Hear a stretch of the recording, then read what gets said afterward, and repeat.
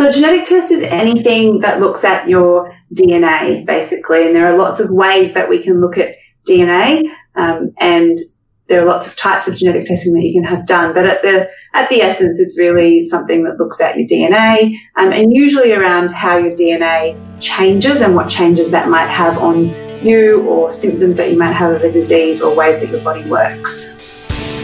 This week on Science for the People, we are delving into genetic testing for yourself and your future children. We'll be speaking with Jane Tiller, lawyer and genetic counselor, about genetic tests that are available to the public and what to do with the results of these tests.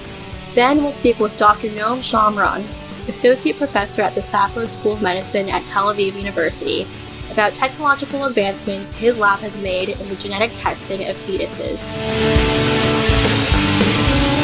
So what kind of genetic tests are available to people, to the general public, if they want to have a look at their DNA and see what's going on? Yeah, so generally, I guess there's two types of genetic testing that can be done at the moment. And one of them is what's called a clinical test. And that's something where you might go to a genetics clinic, or your doctor or your specialist might organise a test that's sent off to a lab, and they look at, usually they do a blood test, and they look at your DNA in your blood cells, and they will tell you whether you have changes that relate to disease usually. The other type of testing that's becoming more popular now is testing that you get online, which you can do by sending off a cheek swab or a saliva sample. And those online tests can look at anything from your ancestry to nutrigenomics, which is, how different foods might be processed by your body and things like that, as well as some tests that can be done online, which can tell you about disease risks as well. They ensure that your body works and grows correctly. They have roles in protecting against cancer and other diseases. But when one of those letters changes, when DNA is being copied, it's kind of like a spelling error in a sentence. Sometimes that spelling error doesn't make much difference. Sometimes it makes a really big difference if it means that a protein isn't formed correctly and therefore can't do the functions in the cell that it needs to do. So what would cause one of these letters in your DNA to change in the first place? There's a few things that can cause it. And DNA is wound up in something called a double helix, and there's two strands of DNA, and they are linked together with each other. And when a cell divides and grows in the body, as it divides, that DNA helix unwinds and it copies itself, and one copy of each goes into each cell, and then you have a complete copy of all your DNA in each of the cells when your cells have divided. When that happens and it unwinds and copies itself, sometimes the wrong letter is joined up, or there's something put in place in the wrong spot. And that can happen as we get older and our cell machinery gets a little bit older and isn't working quite as well. We can accumulate these changes over time as our cells get older. There's also environmental things that can cause that to happen. So UV damage or other chemicals can cause changes in the DNA and damage to the DNA that can lead to diseases and things like cancer. So the results of a genetic test would give you these letters in your DNA for a particular person, whoever took the test. And so you can detect changes in certain letters that would indicate that maybe there is potential for a disease to develop. Is that how it works?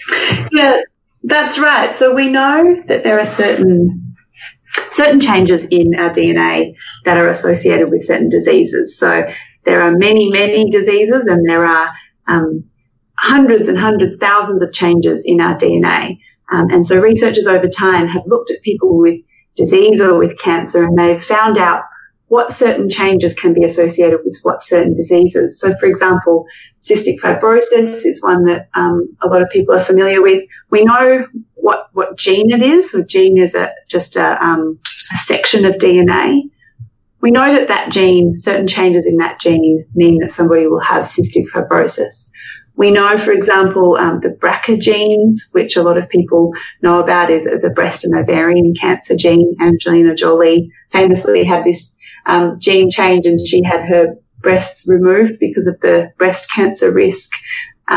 We know that there are changes in that gene and that people with those changes are more likely to develop cancer than people who don't have those changes.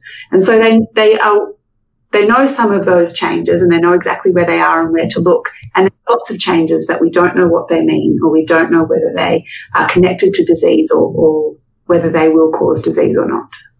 Okay. So when someone chooses to do, say, a clinical genetic test, who has access to those test results? Is it just the physician who performs the test? Are there other people involved in the testing process who also are aware of the results? If you get a clinical test done, then obviously the laboratory where your test is done will know the results. Those labs have strict privacy controls, and they will also sometimes go into your electronic medical record. Now, depending what country you're in North America, it's a bit different than it is in Australia at the moment. But those tests can go into your medical record. Other people that might have access to those tests sometimes include insurers. So insurance companies can ask for genetic test results, and depending on country you're in again, and depending on your type of insurance, sometimes they can require disclosure of those tests too. Wow. So what are the ramifications of that? So in Australia, we have a slightly different system to North America. In Australia, we have private health, or we have public health cover, and we have private health insurance, which is not affected by genetic test results. But our public health is quite good. And so in Australia, the issue is around life insurance companies having access to genetic test results, and life insurance companies will discriminate on the basis of genetic test results when people are applying for new cover. And that means, for example, if you have one of these BRCA gene changes and you try to apply for life insurance, a life insurance company might double your premium or deny you cover altogether because of your risk of cancer. In Canada, you guys have a fairly new piece of legislation which protects people against discrimination in life insurance, and that's a really great thing. In the US, they are in a similar situation to Australia where life insurance companies can discriminate on that basis. So that's a pretty big issue when people are thinking about getting genetic testing. Often they will go away and sort out their life insurance situation before they have the testing. But if they don't do that and they have a genetic test, then it can cause some problems. And if someone chooses to take a genetic test in Australia and they also choose not to disclose the results of their tests when they're applying for life insurance, well, what are the ramifications of that? Yeah, so if people don't disclose and they have a genetic test that is considered relevant, so it increases your risk of a disease, then that would be considered fraud. And under insurance law, fraud can mean that your whole policy is voided. And so it's really significant. If you are asked to disclose, you have to disclose it if you know it. Do insurance companies have access to some sort of database just to double check if someone has or hasn't taken a genetic test? No, so they can't at the time go and check that database, and we don't have a register per se of genetic test results.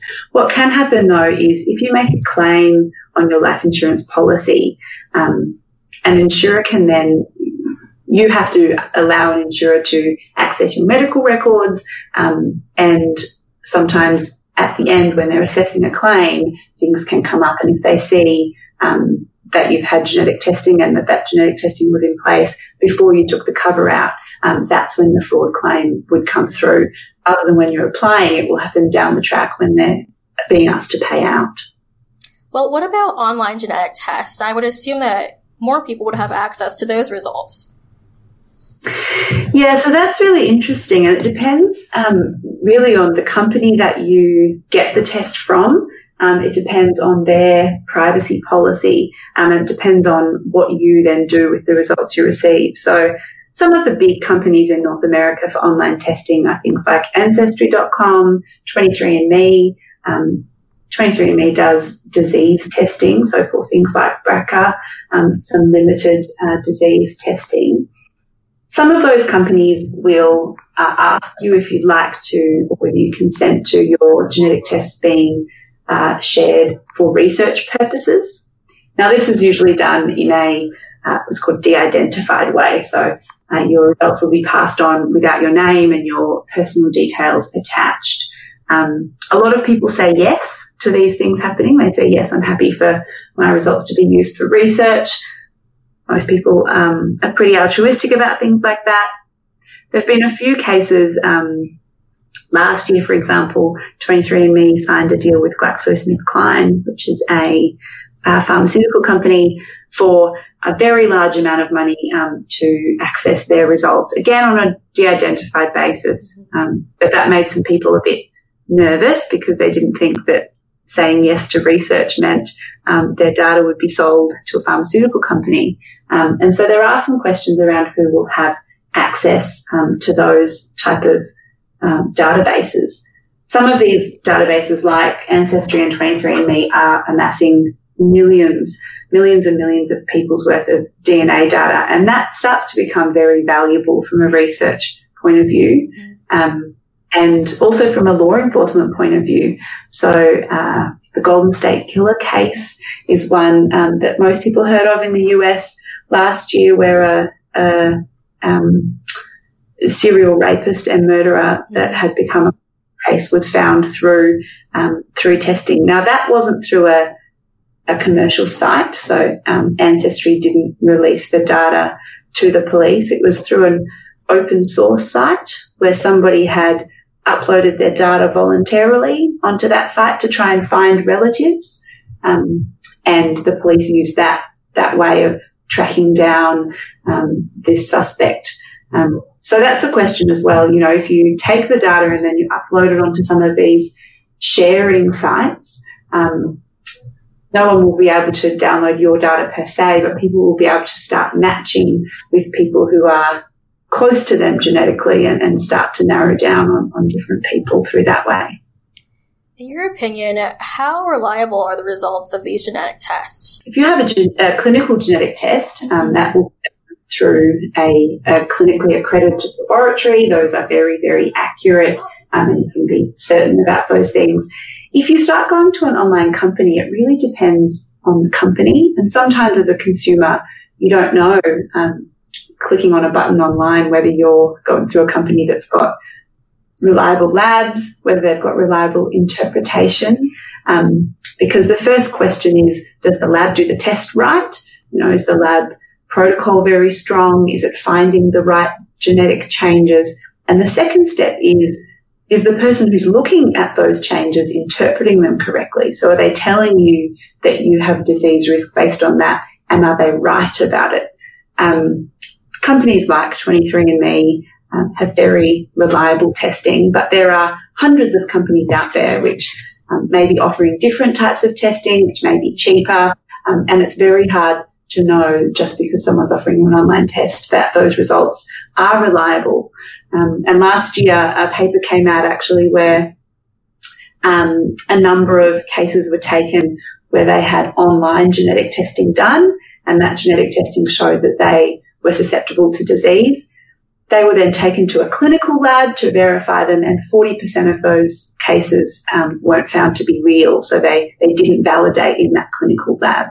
And so there is some question often around the reliability and the accuracy of those tests. Why do you think that is? Do you think that the results from online tests are interpreted by trained geneticists, or do you think maybe there's some sort of automated process being used just to speed up the whole entire process itself?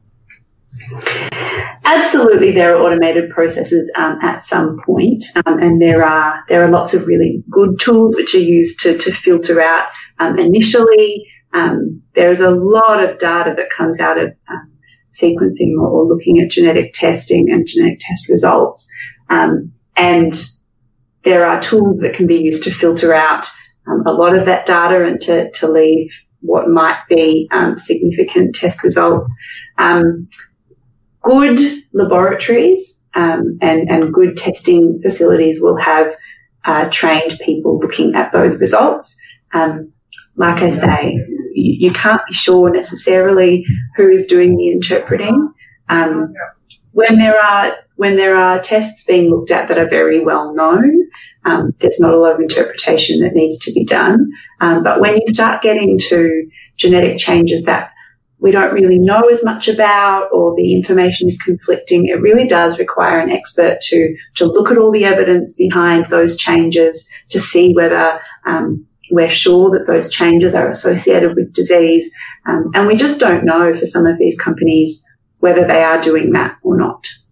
Do you think the fact that these online tests are just so affordable and so accessible contributes to the fact that a lot of the results are being interpreted inaccurately? Maybe these companies just don't have the capacity, the personnel to assess all the results? Very possible. And it is becoming, a really competitive market. The fact that you can get genetic testing done now for $99, it's very affordable. It's very cheap. Some of the bigger companies which are offering very high quality tests are actually selling tests at a loss in terms of the cost to them of doing the testing and the interpretation. And they're doing that because they want to capture the market. They want to amass big databases of people because, like I said, that's a really valuable thing. But the actual cost per test is something that many companies are making a direct loss on. And so if other companies are trying to compete and trying to bring the costs even lower, it is very possible that, yes, they're automating as much as possible. They are not taking the time to look carefully at some of these variants, and maybe they don't have the personnel required to do that. Do you think that, say someone purchases a DNA test from 23andMe, do you think the results they get, they're provided by a geneticist or whomever, are easy to interpret? The tests you get, or the results you get from 23andMe are reasonably easy to interpret if you're only looking at exactly what they report to you on. So there are two types of data you can get from 23andMe when you do the test. The first lot is they will send you a document which contains it's pretty pictures, summaries of your results and your risks, some explanations about what it does and doesn't tell you. If you read that information very carefully and you only look at that information, it is accurate. It's pretty good. The second lot of information that you can get is your raw data, and this is basically all those letters that we were talking about. You can get a download that tells you a lot of information about those letters. Now, I, looking at that, couldn't tell you anything about your genetic risk. Certainly, the average person, consumer who has that information can't just look at that and find out about their risk. And that's when people start sometimes uploading that raw data into a third-party piece of software. And that software will then read through the data and tell them what it has picked up in terms of some possible risk variants or changes in the DNA.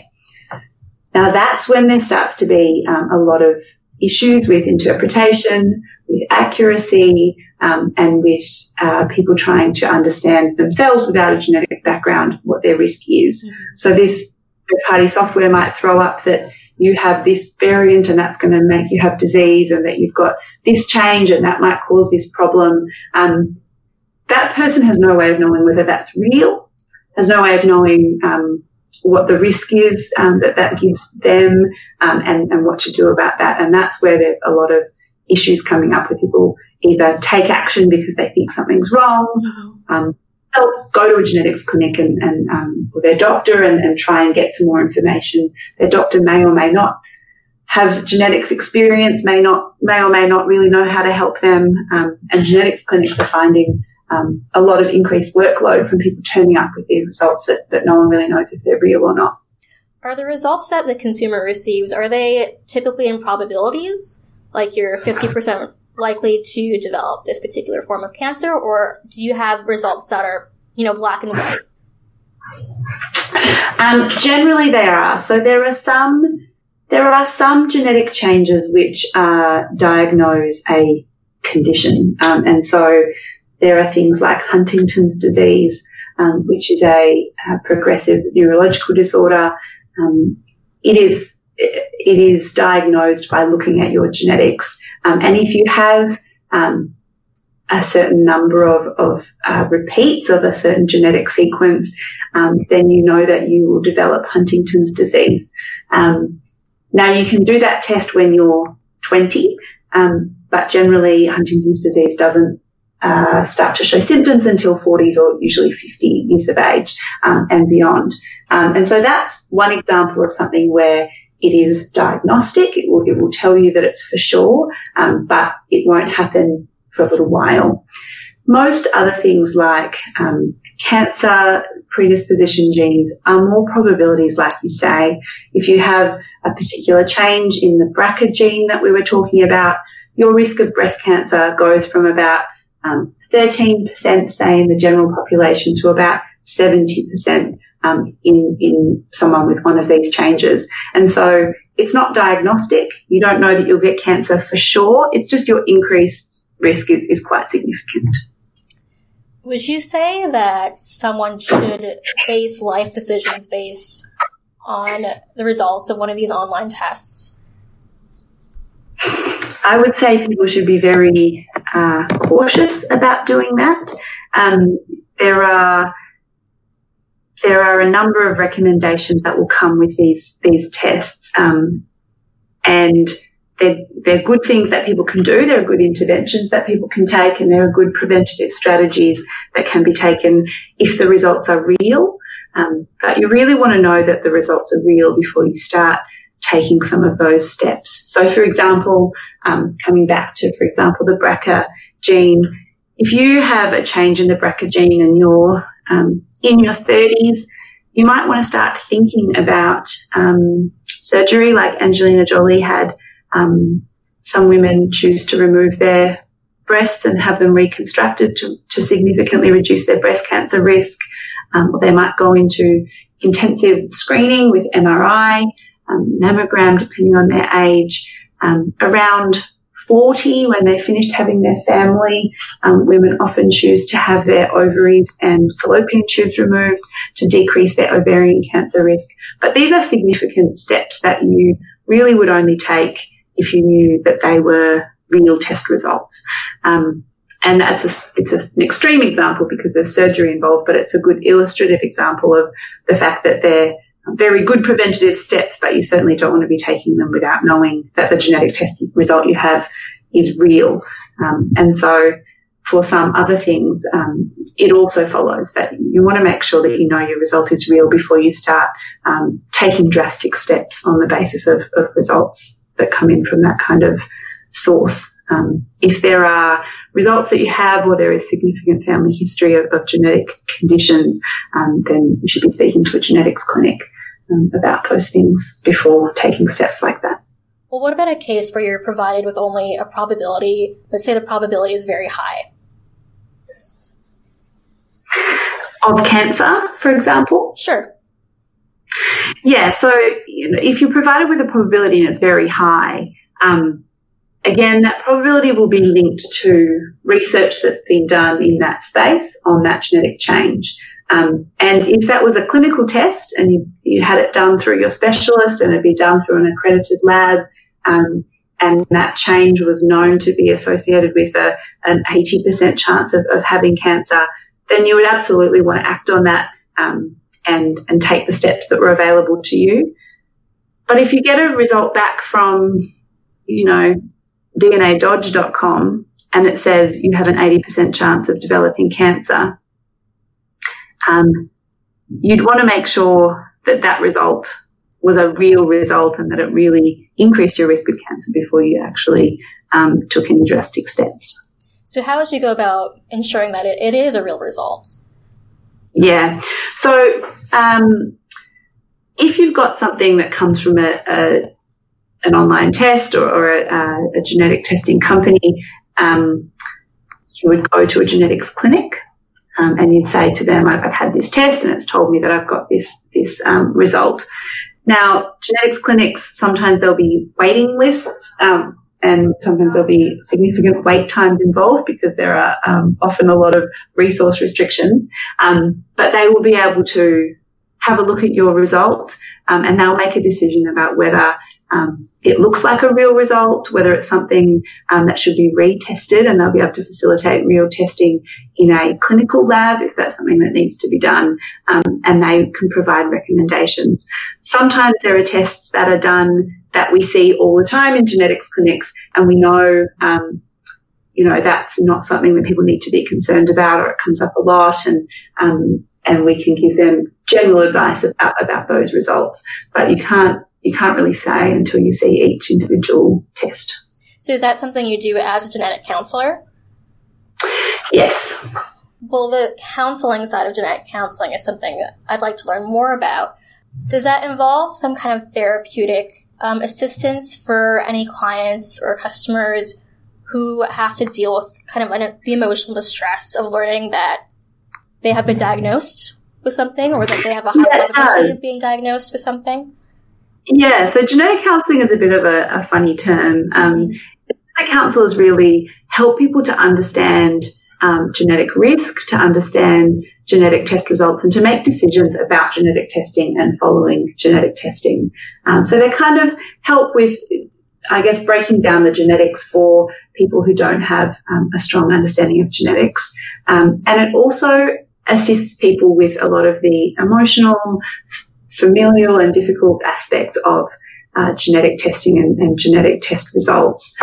So as you can imagine, genetics runs in families, and so genetic information really is family information, and often there are complex relationships in families that can be difficult to navigate when it comes to sharing information. And also there's often a lot of distress that goes with learning about your genetic risk, making decisions about surgery and other kind of life events and things like that. And so a genetic counsellor is trained in the information and the genetics and the scientific side of things, and also in supporting people through those difficult emotional journeys.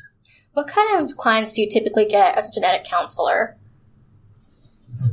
Yeah, so it really depends what area you work in, but all sorts of people. There are, for example, in a familial cancer clinic, you will see people who have a strong history of cancer, or they've developed cancer themselves, or they have someone in their family who has a cancer gene. And so that's all sorts of people who just might come from the community. If you are working in the prenatal setting, for example, you might have mothers who are pregnant who've had their initial 12-week ultrasound and their serum tests, and they are found to have an increased risk of having a child who has a genetic condition, and you'll speak to them about that. It depends what area you work in, but regular people. So for a disorder that doesn't currently have a cure, do you think it is beneficial for a person to benefit from learning about their likelihood of developing this particular disorder? Or in cases where you can't take any kind of preventative action, do you think it's still beneficial for that person to know their genetic results? This is a really personal decision. Some people really like to know about that because they can prepare and plan for the likelihood of what's coming up. So Huntington's disease is a great example of something where, like I said, if you have the test and you're found to have those changes, you know that you will develop Huntington's at some stage, and that can be distressing, and that can be difficult to process. But some people want to know so that they can make decisions that they wouldn't otherwise be able to make if they didn't know about that. There's no cure for Huntington's.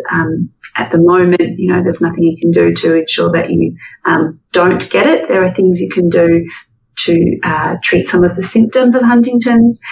If you know that you have that diagnosis, then you might be able to recognise those symptoms early, and that treatment can start at an earlier stage than if you waited until it was quite severe. Some people would rather not know because they don't want it hanging over their heads. They don't want to have every decision in their life shaped by this knowledge of impending doom, of something that's coming. And that really is a personal decision. People who are thinking about having testing for Huntington's, because it's a dominant condition, it means that people often will have had a parent go through Huntington's when they're thinking about having testing. They've seen what that looks like in somebody, and they have to then think through the implications of knowing whether they are going to develop it or not. So it is something that a lot of people go one way and a lot of people go the other way. But some people certainly do want to know.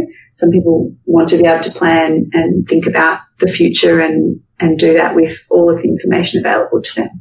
Okay, I have a two-part question for you. First, have you taken a genetic test? And then would you want to know if you, would you want to have a diagnosis for Huntington's disease or any other kind of disorder or disease that does not have a cure through a genetic test? Number one, I have not taken a test. I actually get asked this a little bit, and I've never had a need to have a clinical genetic test, and I haven't yet ever done any ancestry or other testing. I think genetics is exciting, and we've talked today about some of the risks, some of the issues, but there is a lot of really amazing stuff that we now can figure out with genetic testing, and there's a lot of amazing preventive potential of genetic testing. I haven't yet had the need to have any of that kind of testing, and I haven't yet decided to do any of the other online testing for myself. The second question is a little bit trickier, and I think depending on the day, I feel differently, and depending on the type of condition we're talking about, I feel differently. I think knowledge is power, and I think there are really important aspects of knowing about what's possible, knowing about things early, seeking any treatment options early. But I also think in our culture we get a little bit philosophical. I think we get to the point where we try and control out all risk in our lives, and I don't think that's necessarily always the best way to do things. And so personally, depending on the type of condition it was, and depending on my personal circumstances, whether I had children or other people that I wanted to think about in controlling that risk, I might go either way, actually. Oh, okay. Well, all in all, I guess we kind of answered this question, but would you recommend genetic testing online or clinical? I think I absolutely recommend that people who know that they have a risk, and that risk is for something where there are preventative things available, absolutely recommend pursuing genetic testing. It is sometimes scary to think about, but if there are steps that you can take to prevent risk, then genetic testing really does give you that power and that knowledge to take those things forward. Online genetic testing, I think people just need to take it with a grain of salt. I think if they're interested in finding out about things like ancestry, that's very interesting. If they want to do some of the other tests, they just need to be aware what the limitations are. They need to know that it's very difficult to know how reliable the results are, especially if it's one of those smaller, lesser-known companies, and that they're not getting absolute definitive answers by doing that, and that they can't necessarily rely on what's going to come out of them. All right, Jane, thank you so much. Thank you. That was Jane Tiller, lawyer and genetic counselor. Up next, we have Dr. Noam Shomron, Associate Professor in the Faculty of Medicine at Tel Aviv University. Noam, welcome to Science for the People. Hi. Okay, so can you tell me about the study you were involved in to develop a non-invasive procedure for finding genetic abnormalities in fetuses? Yes, I would love to. In my lab, we have developed a simple blood test where the entire genetic material or the DNA of the embryo could be read from beginning to end at week 10 of pregnancy. The idea behind it is that we will overcome tests which are invasive with some risk to the pregnancy and the embryo. And if we can overcome these potential risky tests, we could generate a simple procedure that can easily map the DNA, the genetic material of the embryo or future baby. Now, our test involves an algorithm, which I will be happy to tell you more about. So can you explain the difference between invasive and non-invasive genetic testing? There are two types of invasive tests. One of them is called amniocentesis. The other one is called chorionic villus sampling, or CVS. Usually this is carried out between weeks 16 and 22. The CVS is carried out earlier. The amniocentesis is carried out later. With a long needle, the amniotic sac is punched and some of the liquid is taken out. In that liquid, there's the chromosomes or the DNA of the embryo, and this could be identified or screened for particular changes. Now, this is invasive because you use a needle to actually punch into the amniotic sac, and eventually it does involve some risk for the pregnancy and for the embryo, which could lead to losing the baby eventually. Is there also risks to the mother? Less risk for the mother, but obviously this is an extremely stressful time for the mother and for the family just before the test and a few days after the test as well. It's extremely stressful. We have undergone this with our children. What kind of methods has your research group developed in this non-invasive kind of realm of genetic testing? Can you explain the blood test a little bit further? So during pregnancy, there is a very small amount of the mother's DNA floating in the plasma or serum, and an even smaller amount of embryo DNA. So the ratio is at week 10 is about 1:9. So 9 fractions of the DNA are from the mother and 1 fraction is from the embryo. And we could take these fractions and use advanced technologies. These advanced DNA technologies are called next generation sequencing, NGS, or deep sequencing. And these highly advanced reading abilities allow us to dig very deep into these sequences. And if you read deep enough, you have enough sequences of the embryo to reassemble them and to rebuild the entire DNA of the embryo. So how is it that there is a proportion of DNA from the fetus in the mother's blood? How does that work? So it's probably released from the placenta. Some of the DNA from the placenta is released, and thanks to advanced technologies, it is now detectable. This was known for many years, so about 20 or 30 years. It's known that DNA and even RNA from the embryo is present in the mother's blood, but only now with the highly advanced reading technologies, we're able to read deep enough to reassemble the entire DNA and also to tell it apart from the mother's DNA. And how do you go about doing that? So this is the trick that we ran in our experiments. What we do is we take a reference DNA from the mother and from the father. And if we have the reference DNA, what we do is we take the mixed DNA from the mother's plasma. And now every short piece that we come up with could be either associated with the mother or with the embryo.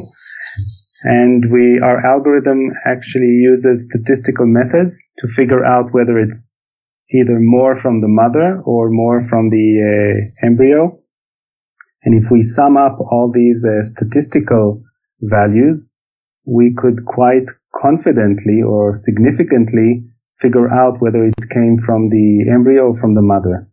Now, there's even more sophisticated parts to this algorithm, because we should know whether it's a recessive or dominant mutation, whether it's a homozygous or heterozygous.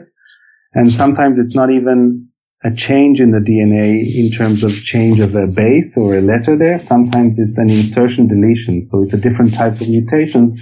So we also have to tell those apart from the other types of changes in the DNA. Why do you need to collect a blood sample from the father? So we use it as a reference. Actually, in our experiments, we even took another test, and that's from the embryo as well, just during our experiments. If we take the mother and father, we have the reference DNA, and now the embryo could either have a mother or father DNA in different parts of the DNA, because obviously the embryo is made up half of the father's DNA and half of the mother's DNA. Since we're looking or searching for point mutations in detrimental sites or those that could cause severe diseases, it's very important for us to know whether the particular site in the DNA came from the mother or father. So we're using it as a reference. So are you, in fact, predicting mutations or genetic abnormalities that the baby may have based on the parent's DNA? That's right. So after reading the entire DNA from beginning to end, we have the reference DNA of the embryo or the future baby. And now we have to compare it to a list of genetic mutations. Now, obviously, there's a very long list of genetic mutations, some of them extremely severe, other moderately, and we also have a list of non-severe mutations. Surely enough, we would look at the severe mutations, those that can cause detrimental effects to the embryo. And in particular, we look at those mutations that can cause extremely severe diseases and even death at an early age. These are extremely important to identify first, and this is the information we give back to the physicians and the genetic counselors. So any mutations you may find in the fetal DNA, they're inherited from the parents. So we're looking at inherited mutations. However, part of our algorithm also knows how to seek what is called de novo mutations. De novo mutations are those that did not arrive from the mother or from the father. Those are the ones that actually were generated during the developmental process. Okay. Do you think that you're able to actually confirm a diagnosis of the fetus using this genetic information? So I think we should first call it a screening test because it's under development and we've only done several families now. We haven't carried out an extremely widespread test yet. So it is a screening test, first of all. The other part is that it depends what type of mutation it is. So some of them are with extremely high confidence, we could say. Other parts of the DNA are slightly masked. And we would always like to confirm the mutations we identify with other technologies, surely in the first few years. What affects the accuracy of the results? What affects the accuracy of the results are the exact sites of the mutations. There are very few parts of the DNA which are extremely difficult to read, which are masked. Other parts that are more difficult to read are if the mutations, for example, are of a heterozygous, both from the mother and from the father. These are a bit more difficult to overcome. However, we are now developing other techniques such as machine learning, which allows us to increase our sensitivity and specificity in these sites as well. So how confident are you currently in the accuracy of your predictions? So we know which types of mutations we could very close to 100% identify. And we have those that are slightly less, which are at about an accuracy of 98, 99%. I should say that we have been developing this for about 4 years now. There's several students in the lab working on it, and we really feel confident that in a few months we'll be able to identify most, if not all, types of mutations at 100% accuracy. So what exactly is involved in the analysis of the DNA results? Do you have members in your lab reading the results, or is it the algorithm that's actually spitting out like the analysis results? How does it work? So our lab is divided into a computational side of the lab and an experimental side. We have also physicians in the lab, and we are in a very close relationship with the hospitals affiliated to our university and faculty. We really enjoy building these automatic algorithms, but I must say that at the end of the pipeline, we always have a team of experts sitting and discussing these mutations and identifying them.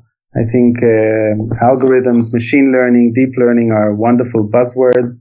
They work terrific, but at the end of the day, we always sit down and curate these changes by eye, by hand, and by discussions. And we always consult the physicians and the genetic counselors. What should we insert into these lists of detrimental mutations? How should this information be conveyed eventually to the family? Are any of these actionable mutations, meaning that could something be done to prevent them or to deal with them?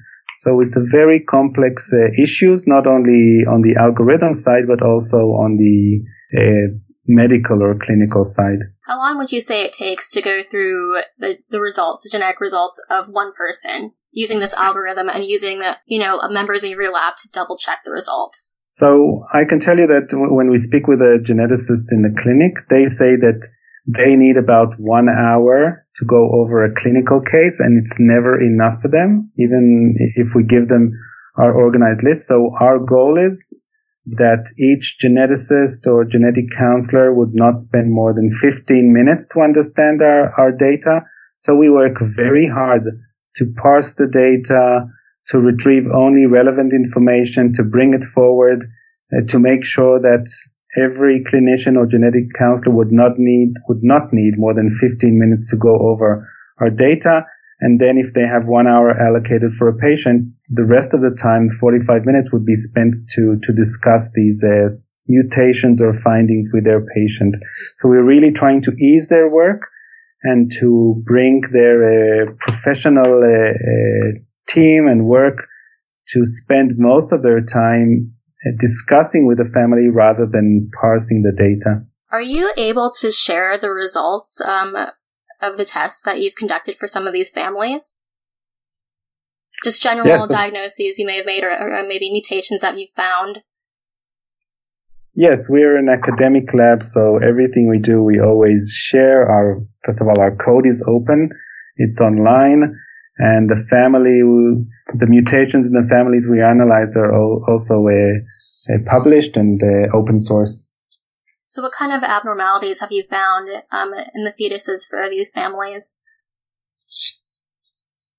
So I want to mention that we joined forces with the IVF PGD lab at one of the hospitals we work with. IVF is in vitro fertilization, and PGD is pre-implantation genetic diagnosis. At this center, usually families with known point mutations arrive. These are mutations that were identified in these families, and in order to select for non-mutated embryos, they undergo these processes. So they obviously take the sperm and the egg for the IVF, and after the conception, they wait for an 8-stage cell.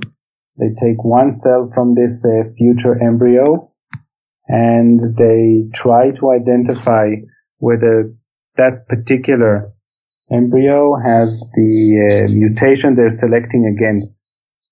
After reimplantation, these families have to undergo further examination to make sure that the non-mutated embryo is developing in the particular family. And in order to confirm there's no mutation there, these were our first samples which we took for our experiment. And did you guys find any mutations? So we identified some of the mutations. Obviously, this was experimental, so this was not the only procedure they underwent. They also underwent chorionic villus sampling, CVS, to make sure that the correct embryo was reimplanted. But we also confirmed it using our method, and we made sure that we have 100% correspondence with the other methodologies used.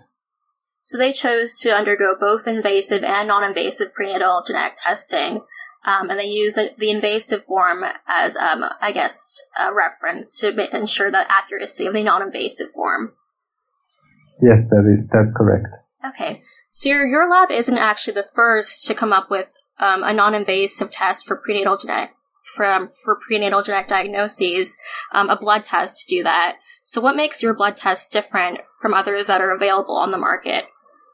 So there are a few wonderful tests now out there called NIPD or NIPT, non-invasive prenatal diagnosis. That's exactly what they do. They take a blood test and they seek embryo DNA at weeks 10 to 12 in the mother's blood. The thing is that they look for particular chromosomes. So for example, they read the DNA in the mother's blood, and if they see a slightly more chromosome 21, for example, at a significant level, they know that the mother doesn't have an extra copy of chromosome 21. Therefore, it must arrive from the embryo. And then they can conclude at a significant level that the embryo might have trisomy 21 or Down syndrome. They could do that for other chromosomes as well, 13 and 18.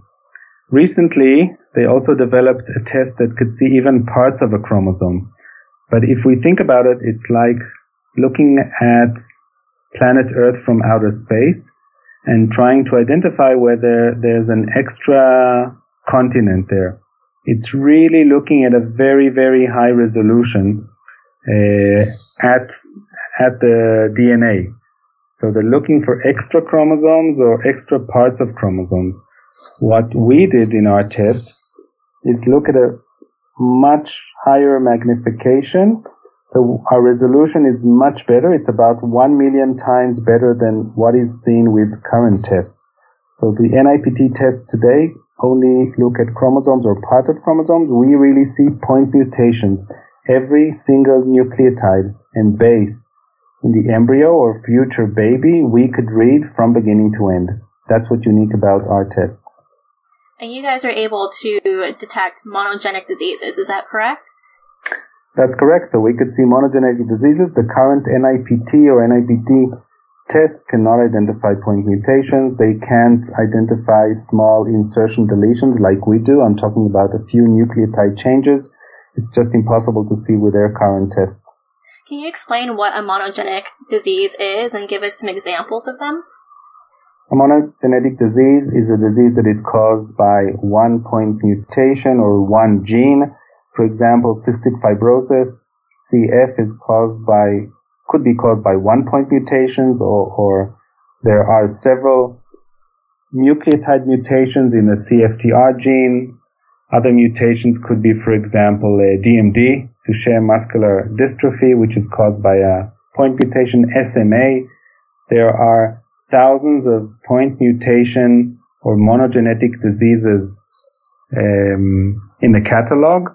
And if we collectively look at all of them, even though they're very rare, collectively all of them together sum up to a reasonable risk for the future baby. Would you say that your genetic test should be used specifically to detect point mutations, or would you say that your test is developed to be versatile, so it could be used to detect monogenic diseases and also chromosomal mutations as well? So our resolution could see point mutations, but could also see large changes. Because we read the entire DNA from beginning to end, we can also see copy number variations, for example, changes in the number of genes. It could identify very large deletions or translocations. If one part of the chromosomes move to another side of the chromosomes, we can identify the entire spectrum of changes in the DNA. Can you explain why you have to wait between 10 to 12 weeks into a woman's pregnancy to perform this blood test? So we're waiting. First of all, we took week 10 because at week 10 also the chorionic villus sampling takes place. And as a control in some of our experiments, we used the CVS test as a reference to the blood test. So when the pregnant woman came in to undergo the CVS test, we also asked the physician to take a blood test so we could compare 1-to-1. We are aiming to bring our test to a lower week. At week 10, as I mentioned, that those are when some of the women come to be examined, but we're trying to bring it to a lower week, possibly week 5, where an even smaller amount of the embryo DNA is circulating in the mother's blood. And if we could use our highly sensitive DNA reading machines, we might be able to recapitulate the embryo's DNA from beginning to end, even at an earlier stage. At the later stage, beyond week 10, it's also obviously, it's even easier because at some point, up to 30% of the circulating DNA in the mother's blood is originated from the embryo DNA. How long into the pregnancy would you say that there would be any kind of concentration of fetal DNA in the mother's blood? Does it start from week 1 or later? Okay, so we haven't tried week 1. We are attempting to test it in week 5 or maybe even week 4. It gradually increases with the weeks. We can say that it also differs from one woman to the other. Some of them have a larger fraction, others have a smaller fraction. It's not quite known why some have more, others have less. It's known, for example, in obese women, they have a smaller fraction of fetal DNA. It's still not known why. Okay, so ideally 10 weeks is when you can start to see a significant concentration of the fetal DNA, at least enough to perform a blood test. Yes, totally. It's also a reasonable time to intervene in the pregnancy if required. It's the first trimester. So is the goal of your lab to implement this test in clinics or provide it as an option for the general public? We're an academic lab, so we develop future drugs and future tests and biomarkers. What we do is that we give our studies to our technology transfer office. We have several patents on these technologies, and then they license it out to particular companies or firms that are interested. We have one company that has spun out of our lab already. This is located in Framingham in Massachusetts. This is another company now that we're trying to spin off from our lab, and hopefully someone will pick it up and bring it to the clinic eventually. Okay, so what do you think the implications of the study will be? Do you feel like in a certain amount of time this test will be available to the public? I believe that with the right guidance, this could reach the clinic in about 2 years. I think that it's extremely exciting. I think that it should be taken very cautiously. For example, I would suggest that the first test would include only the extremely detrimental mutations that should be detected in the first trimester. And this information should be conveyed obviously to the genetic counselors and the physicians, and they should discuss and contact the family and understand the implications of these mutations before any actions is taken. Would you recommend this test to the public? I personally would recommend, yes, this test to be taken by every pregnant woman. Every pregnant woman, so not just women who may have a genetic history that would make them concerned for their future baby. So given that we could select, a handful of extremely rare but extremely severe mutations, and that this is a non-invasive test, so there's no risk in it, and that this is an early stage, this is the first trimester. I believe that this should be a widespread test. So is your lab currently looking to perform further research on these developments, on these methods that you've created so far? Yes, certainly. I have several students still working on it, from different angles, improving sensitivity and specificity, looking at the different types of mutations, using machine learning to improve the decision making on each of these mutations. We're looking at it from an academic perspective, but there's certainly a lot of information that could eventually reach the clinic and would be very useful in making decisions in these cases. Dr. Shamron, thank you so much. Thank you. If you want to learn more about Jane Tiller or Noam Shamron, you can check out their links and social media on our website at www.scienceforthepeople.ca. Thanks for listening. We'll see you next week on Science for the People. Science for the People is listener-supported. You can find us on Patreon, where you can support us with monthly donations in any amount. Your support keeps us afloat and able to keep making great new episodes, and we thank you for it. The show is produced by Rochelle Saunders and edited by Ryan Bromsgrove. We get help with special projects from K.O. Myers. Our theme song was written and recorded by Fractal Pattern, and its title is Binary Consequence. The show is hosted by Bethany Brookshire, Anika Hazra, Marion Kilgour, and me, Rochelle Saunders.